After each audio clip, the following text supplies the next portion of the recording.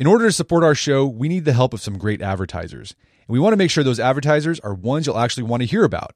But we need to learn a little more about you to make that possible. So go to podsurvey.com/artofman and take a quick anonymous survey that will help us get to know you better. That way, we can bring on advertisers you won't want to skip. Once you've completed the quick survey, you can enter for a chance to win a $100 Amazon gift card. Terms and conditions apply. Again, that's podsurvey.com/artofman, ARTOFMAN, podsurvey.com/artofman. Thanks for your help.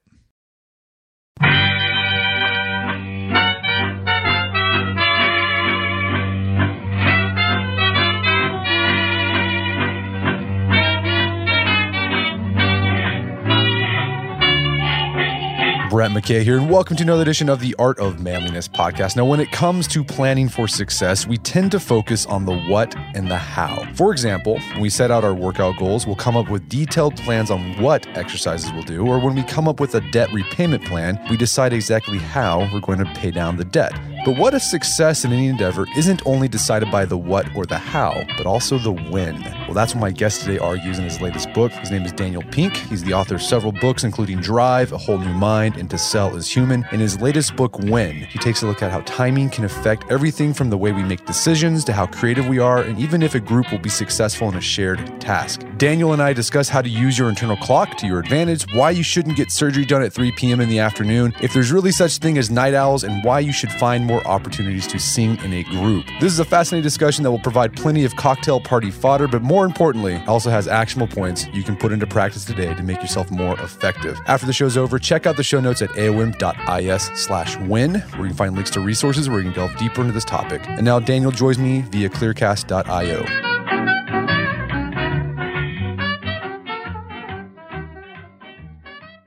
Daniel Pink, welcome to the show. Thanks for having me, Brett. Great to be here. So you got a new book out, When, The Scientific Secrets of Perfect Timing. You've got an interesting career as a writer because you've explored all sorts of things like, you did a book To Sell is Human. You talk about motivation, your book Drive.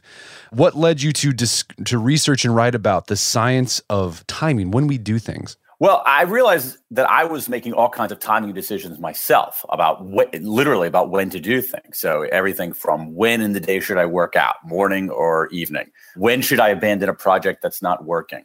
All these kinds of when decisions. And I realized I was making them in a pretty haphazard way. And I wanted to make them in a better way. I started looking around for a book that would allow me to be more informed about how to make those decisions. That book, unfortunately, did not exist. So I had to write it. So I wrote this book largely because I wanted to read it, because I wanted to make better timing decisions myself. Well, it's curious. You talk about this, you make this point in the book that when oftentimes we're trying to look at how to improve ourselves, we always look at the how or the what, and people never think about the when. Why do you think that is? That's a great question. I'm not sure. For some reason, we've always given it short shrift. We've always taken questions of what should I do very seriously. We're, understandably, I am too obsessed with learning and improvement. So we want to know how to do things better. We're very selective often about who we partner with. So the who. But I don't know. For some reason, the when question has been sitting at the kids' table. And it really belongs at the grown-ups table. And there's a huge amount of evidence, even if you look at something like time of day, just, probably one of the most powerful, but relatively mundane issues of timing.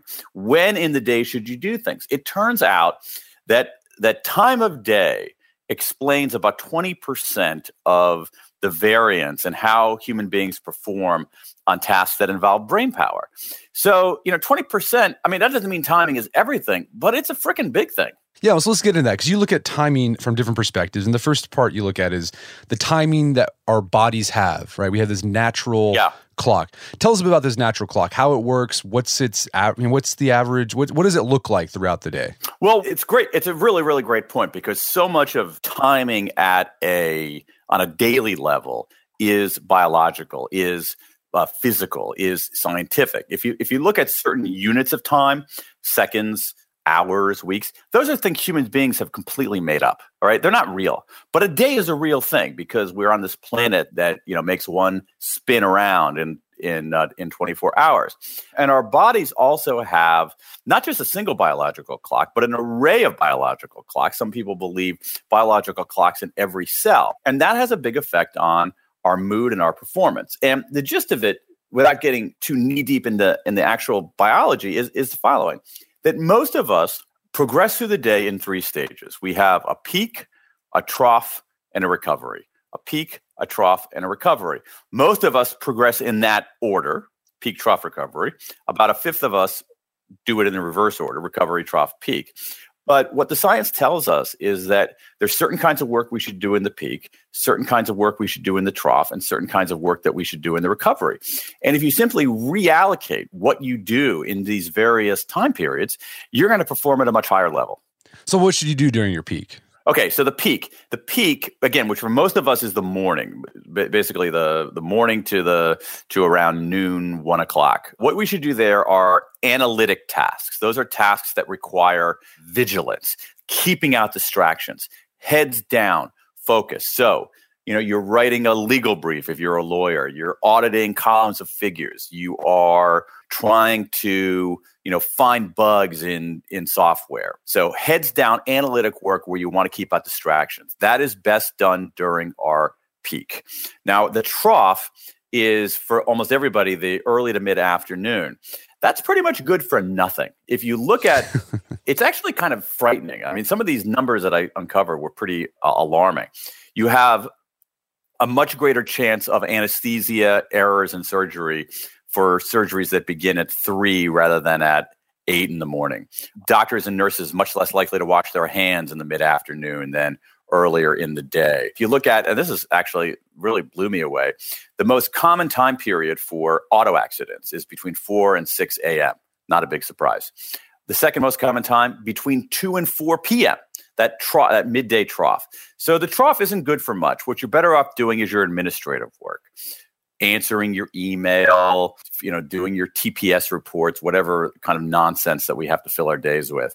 And then the recovery is interesting because the recovery, again, which for most of us occurs in the late afternoon and early evening, that's a time when our mood is higher, but our mood is better than during the trough. But our vigilance isn't quite as great as during the peak. And that combination is actually really interesting because when we're slightly less vigilant, but in a somewhat elevated mood, we're pretty good at creative stuff. That's a good time for brainstorming sessions and things that require greater creativity where you actually want to let in a few distractions. And to the extent it's possible, if we can just alter our schedules a little bit, have a little bit more control over when we do what we do, people are going to be able to perform at a higher level with very little cost. Yeah, I've done that with myself. Like sometimes I'll stay up really late to write sort of like the initial draft of something and then use the morning the next day to edit. Because I feel like if I try to write in the morning, I tend to be nitpicky and I just backspace a lot and delete. No, that's not right. But if it's late at night, I just let it rip. And I'm surprised what I can get out. Yeah, you're less inhibited. I happen to be a morning writer only because for me, writing it so rarely flows that I have to shut out every kind of, I'm so easily distracted that I have to go to my peak low distractibility period in order to get any writing done. So you talk about in the book, these are the typical cycle is this peak, trough, recovery. And it starts in the morning, goes in what do you do if like you're a night owl? Is there such a thing as night owl? People say that I'm a night owl, but is that really a thing? Totally. It's a thing. It's an important thing. What a night owl is there's a whole field of research called chronobiology, chrono meaning clock, biology meaning study of life. And that is devoted to studying our mostly daily biological rhythms. And each of us has what's known as a chronotype. That is our proclivity on how, do we wake early, have a lot of energy early and then fade as the day goes on? Or do we wake later in the day and need a lot more time to ramp up and actually hit our peak in the evening? And it's a pretty interesting area. What it shows is that there's some big differences based on age. That people between, say, 14 and 24 are generally very, very owly. It has to do with largely with hormones. That there's a period often in a teenager's life that sometimes drives parents nuts where their teen is suddenly sleeping really late and staying up really late. That's not a sign of they're being lazy people. It's a sign that their biology is changing in a marked way. So people between 14 and 24 are quite owly. But there are a decent number of people, let's call it 1/5 of the population or so, that regardless of their age are actually have evening chronotypes, and they wake later and go to sleep later. And for those kinds of people, the general pattern is the opposite. So they want to do their recovery first thing in the morning. They want to, do the trough at the same time the trough is for everybody else. But they hit their peak for analytic work, for work that requires focus, diligence, later in the day. And I think one of the challenges is that, the truth is the distribution is that some of us are larks, really morning types. Some of us are owls, really evening types. The vast majority of people are somewhere in between. But most of the workplace is designed for people who are larks or in between. And it really disadvantages the 1 out of 5 of us who are night owls. So what do you do if you're a night owl and you work at a job that has the lark schedule? Can you adjust? Is it possible to adjust your schedule? Do you go to your boss and say, look, hey, I have a chronotype that will allow me to perform better, and this will help the bottom line? Is that the pitch? I think that's actually a good pitch, and I think that enlightened bosses will respect that. There's some research done. There's a very famous chronobiologist as famous as a chronobiologist can be, named Till Ronenberg, who has done some work with companies in Germany to help them adjust their schedules so that it fits people's chronotypes. And not surprisingly, they have fewer accidents, greater job satisfaction, higher productivity. So I think that's one way to do it. And you have to pitch it in terms of what's in it for the boss, what's in it for the company to have this different kind of schedule. On the other hand, we have to be realistic that a lot of people can't simply dictate what their schedule is going to be. And so there's some opportunity to work the margin. So let's take a night owl who has to go to an 8:30 a.m. meeting. Now that's miserable for some of these people. Understandably, I have a lot of empathy for that. And yet there's a meeting at 8:30 and they still have to do their job and perform. What can they do? Well, there are a few things. Number one is that the night before, while they're in their peak, they should maybe make a list of what they want to accomplish at the meeting, what they need for that meeting. And so put basically a checklist so they don't space out in the fog of the morning. The other thing that we can do is there are ways to increase our focus and boost our mood. And a lot of those happen through various kinds of breaks. So what I would advise a night owl who's going to an 8:30 meeting is to, before you go into the meeting, you got your checklist, take a walk outside beforehand. There's a lot of good evidence that movement and nature can be very restorative. The other thing that actually is fairly restorative is doing a good deed for somebody.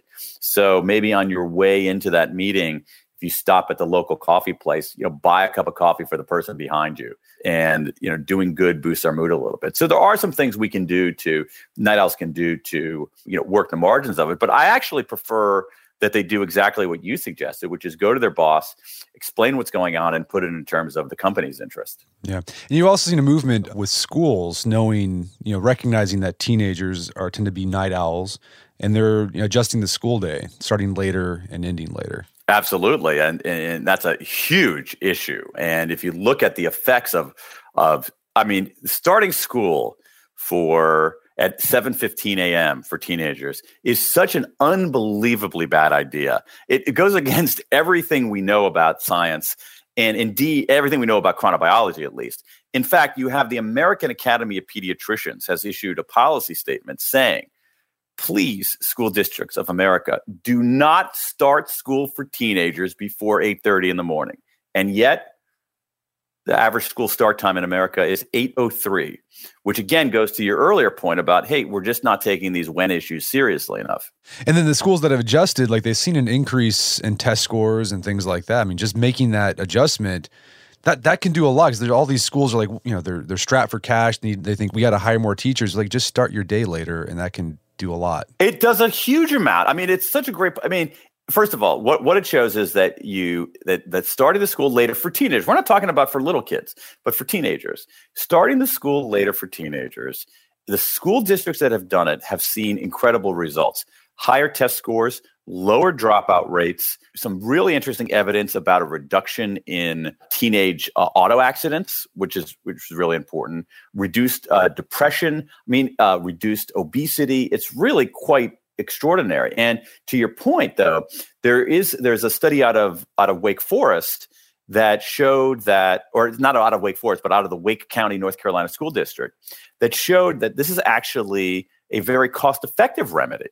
That other things that school districts do to try to reduce the dropout rate or improve test scores, end up being more costly than simply start school at 9. Don't start school for teenagers at 7:24 a.m. All right, so our bodies have this daily clock, this peak, trough, recovery throughout the day. Does it have a similar rhythm throughout the week? Yes and no. What you see is that when people on weekends, typically people who work during the week and have the weekends off, people who work during the week and have the weekends off, they end up essentially rising, falling asleep and awakening true to their chronotype because they don't have to get up to an alarm clock. So figuring out what time you wake up and what time you go to sleep on weekends, which are typically for people what are called free days, is a good way to figure out your chronotype. There's some other evidence to show, though, in terms of behavior change, that we're more likely to engage in behavior change. Say, I'm going to finally go to the gym. I'm going to start a new diet. I'm going to buckle down at work. We're more likely to pursue that and succeed at it if we do that, say, on a Monday rather than a Thursday. It's something called the fresh start effect. So it goes beyond the week.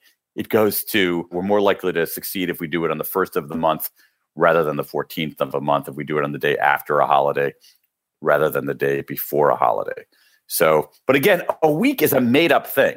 A week is not a natural phenomenon. It's just something that human beings came up with to try to corral time. Gotcha. But how about seasons, right? That's not a made-up thing, right? We go through different seasons. Oh no, not at all. That's for real because we're on this little ball moving around the sun. Right. So do the seasons affect our performance? Like, do we behave in a different way during the winter than we say during the summer? It's a really interesting question, and some of the evidence on that is mixed. I was a little bit skittish about pulling the trigger because I wasn't sure about some of those things. One of the things that's really interesting, though, is that whether you're a night owl or a lark correlates to the season in which you're born, if you can believe that. So the season in which you're born seems to have an effect on what your eventual adult chronotype is going to be, which is kind of peculiar. That is weird. Okay, so we got this rhythm throughout the day, and there's things we can do to leverage that or work in the margins of that. You mentioned this fresh start stuff, and you talk about this in the book, a section about, you call them temporal landmarks. Yeah. Monday is a temporal landmark. Holidays can be temporal landmarks. Tell us a little bit more about this idea of temporal landmarks and how we can use those to boost our performance. Yeah, so that's not, temporal landmarks isn't my term. It's a term that from some of the mostly social psychologists who have studied some of these issues. And what it is this. It's a really important, I think it's a really important concept. That is, there's certain dates, and here we're talking about days of the year. There's certain days of the year that operate as landmarks in the same way that certain settings, certain buildings or certain parks or whatever operate as physical landmarks.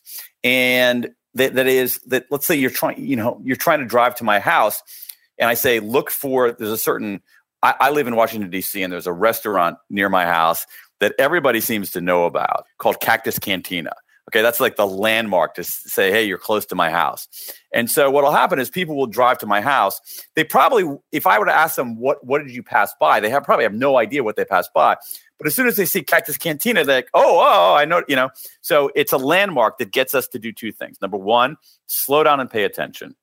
Number two, it has this really peculiar effect on the way we account for time in our heads. That is, we have a form of temporal accounting too. So on certain dates, we feel like we're opening a fresh ledger in the same way a business would open a fresh ledger at the beginning of a fiscal year or at the beginning of a new quarter. We say, oh, you know what? I was a lazy slob during the month of March, but on the first day of April, I'm opening a fresh ledger and making a fresh start. So, and those end up being like the dates that I talked about. So Mondays are fresh start dates. The day after your birthday is a good fresh start date. The day after a federal holiday, the first day of a semester, the first day back from vacation. That there are a bunch of dates that have this, that operate like that, those physical landmarks. Again, They get us to slow down, pay attention, and open up a fresh ledger. Right. And right now, yesterday was New Year's Day for us. And that's a great landmark day that people take advantage of. That is the king of fresh start days. Right. And it's one reason why we have, it's one reason, it's the thinking behind New Year's resolutions. Okay, I was a complete slob during 2017, but in 2018, I'm going to be, I'm going to have a vegan diet and go to the gym 3 times a day. Yeah.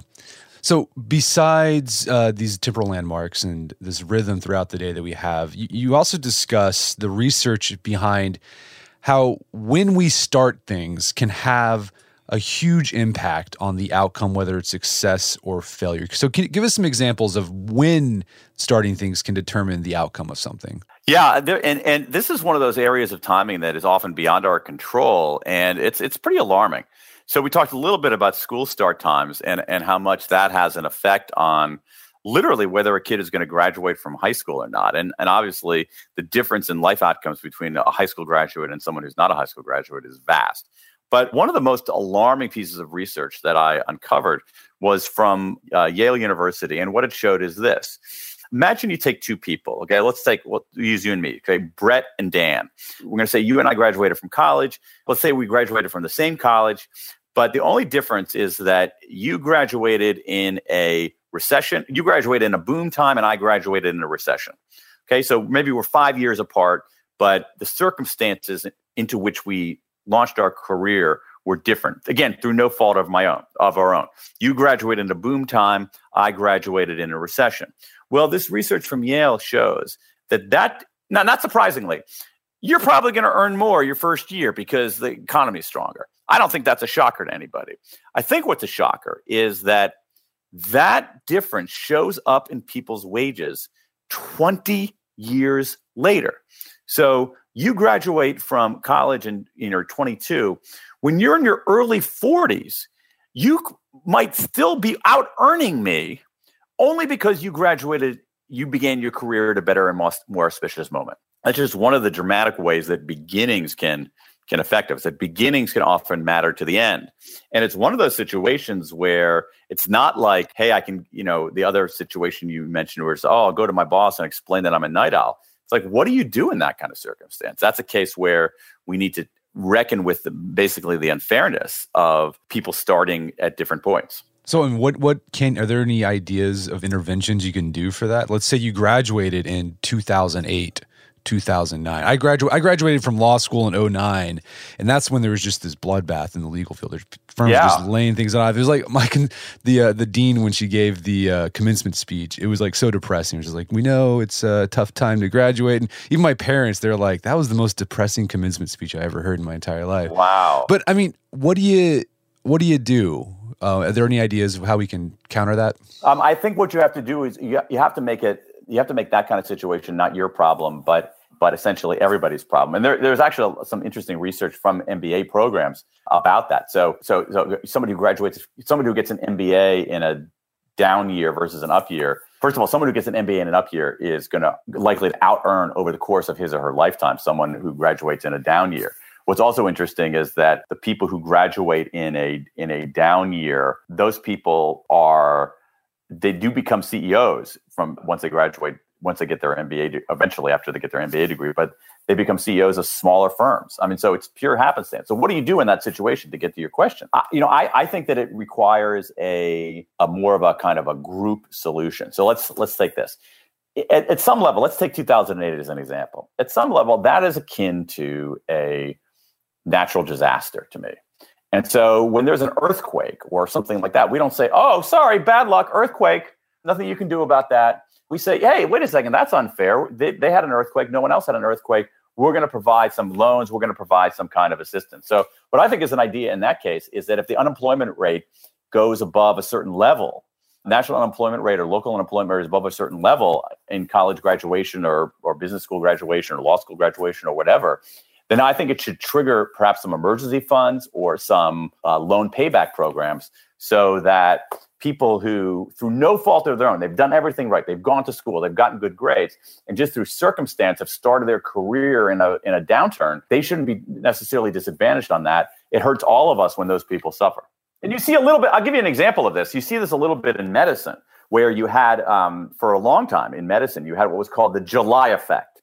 The July effect is when new residents started in teaching hospitals. So they leave medical school in June and they start their residency in July.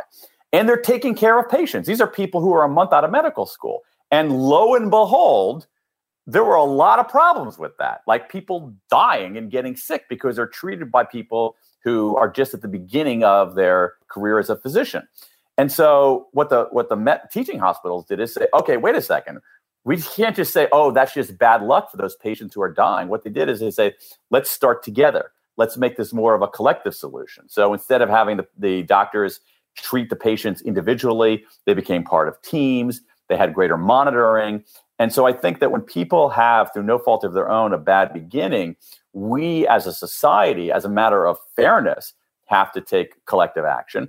But the other thing is it's good for all of us. Like, it's good for me if you're earning a decent living. But what we don't do is we don't recognize how much these starts matter significantly to outcomes even 2 decades later. Right. Okay. So if it's a bad start because of no fault of your own, because of just bad timing, group solution. But if it's a bad start based on, you didn't do well, that's when you leverage things like temporal landmarks and say, I'm going to get a fresh start.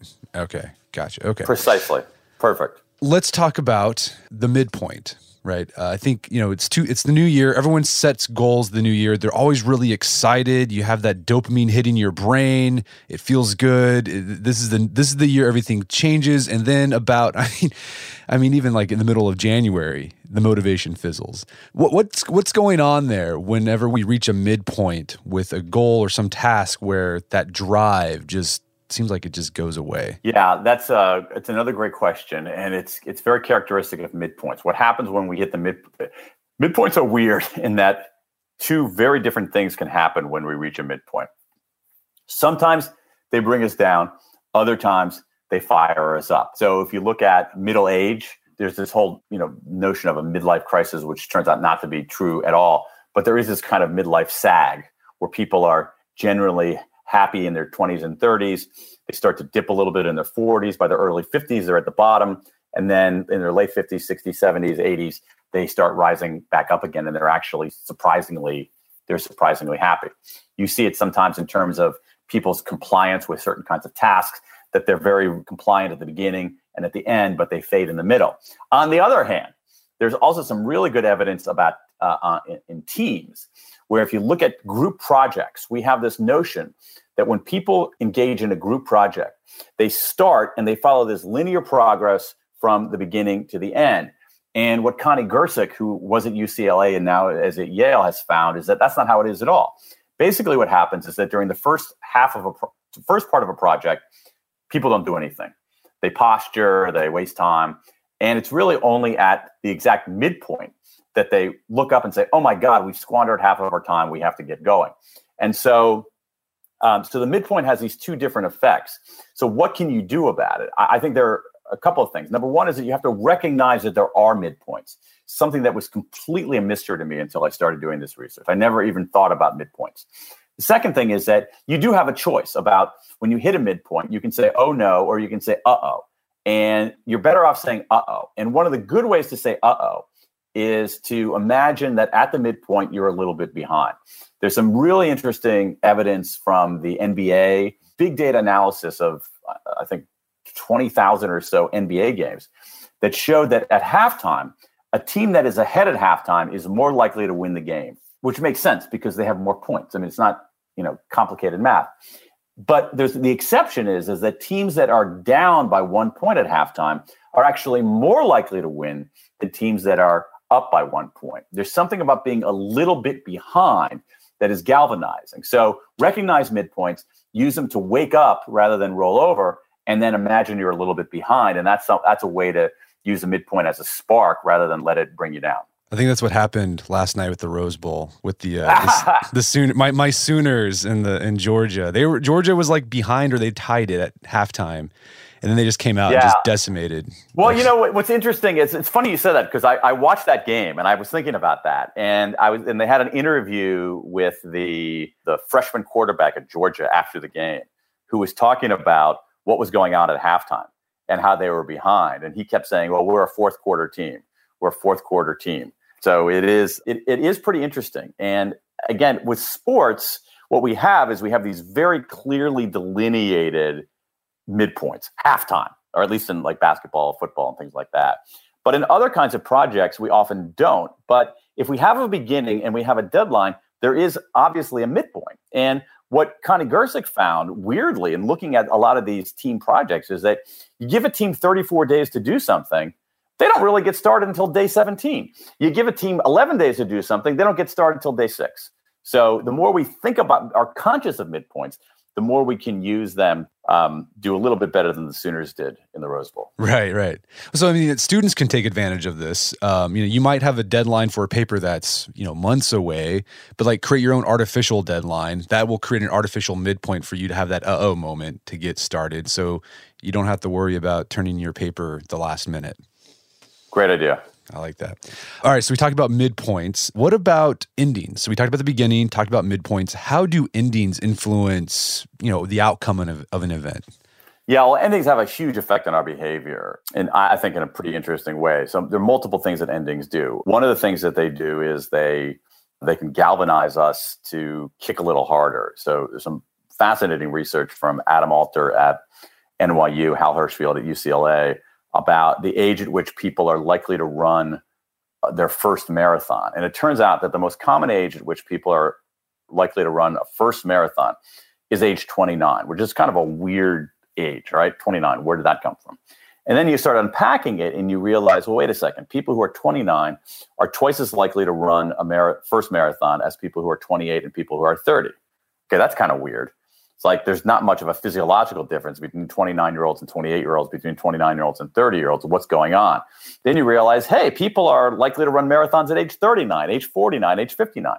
And so this artificial marker of a decade, when we get to the end of it, getting to the end of something can focus our attention, it can increase our motivation, and it can also spark a pretty interesting search for meaning. So one thing the endings do is they get us to kick a little harder, get us to pursue meaning more robustly. Gotcha. And you also talk about, we typically remember things by how they ended. And the famous colonoscopy example. Yeah. Talk about that one. The famous colonoscopy, because I love talking about colonoscopies. In fact... who doesn't? Yeah. Actually, there's some interesting research. If you really want to go deep in colonoscopies, no pun intended, there's some interesting research on, for those of your listeners who are 50 and older, do not get a colonoscopy in the afternoon. Afternoon colonoscopies find half as many polyps as morning colonoscopies. I mean, it's terrifying. So, but anyway, but there is, as you said, a famous piece of research in social psychology from Daniel Kahneman, Barbara Fredrickson on colonoscopies that we found that a colonoscopy that lasted a long time was seen as less uncomfortable than a colonoscopy that lasted a short amount of time, but that had a painful end. And that phenomenon in behavioral economics is known as duration neglect. That is, we don't focus so much on the duration of an event, but often focus on how it ends. There's some other interesting evidence of that. I mean, really cool, interesting stuff about, how we look at people, the lives that somebody led. So somebody who was a jerk for most of their life, but suddenly became a good guy his final year and then died, is often remembered as well as someone who was a good guy most of his life, but became a jerk in his last year. That is, that ending has this disproportionate effect on how we remember things.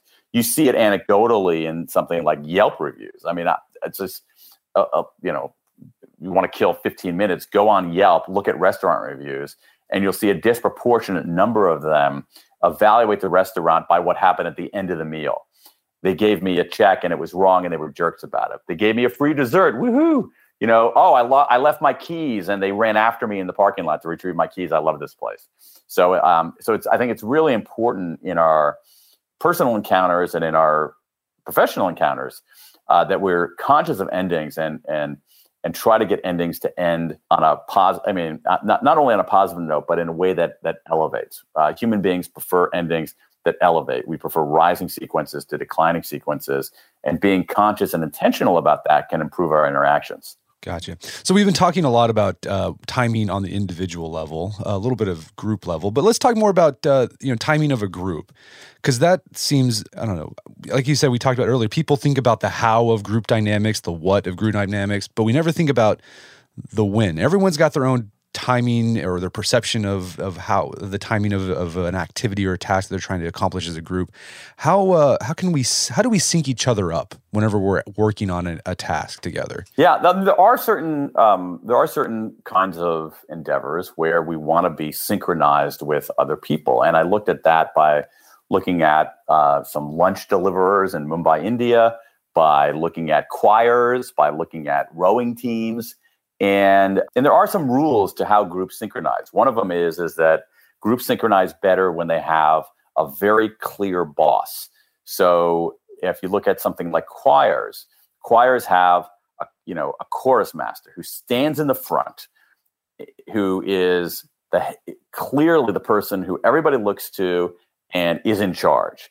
And that seems to have foster greater synchronization. If you look at rowing teams have a coxswain. That person's not even holding an oar, but he or she is an essential part of that team because that person is in charge of synchronization. So having a boss, people end up synchronizing better when they have a sense of belonging, when they feel, which is one reason why very effectively synced teams, groups have sometimes sort of secret language, gestures.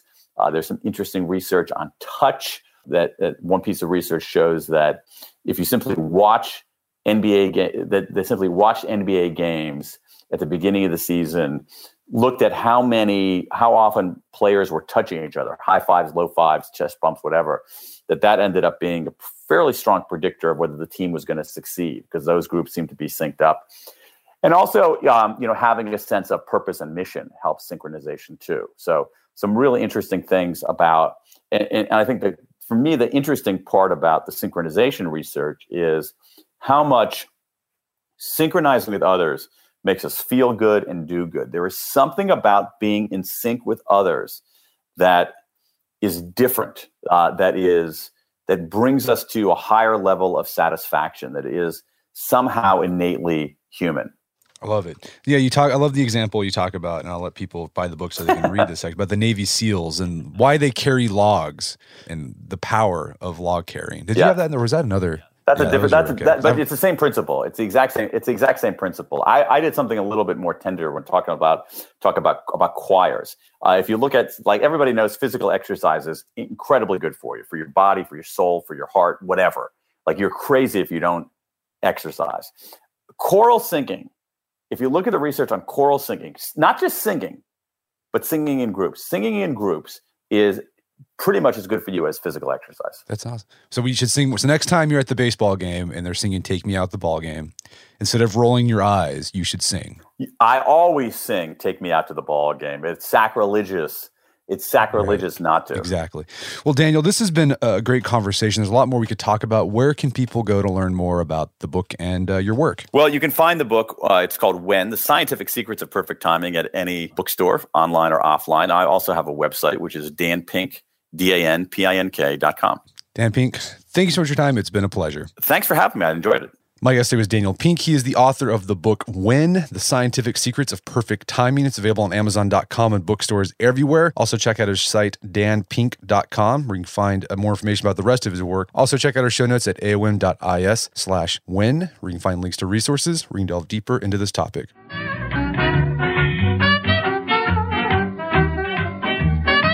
Well, that wraps up another edition of the Art of Manliness podcast. For more manly tips and advice, make sure to check out the Art of Manliness website at artofmanliness.com. If you enjoy the podcast, I've gotten something out of it, I'd appreciate it if you take 1 minute to give us a review on iTunes or Stitcher. Helps out a lot. And if you've done that already, thank you. Please share the show with your friends and family. Word of mouth is how this show grows, and the more the merrier around here. As always, thank you for your continued support. And until next time, this is Brett McKay telling you to stay manly.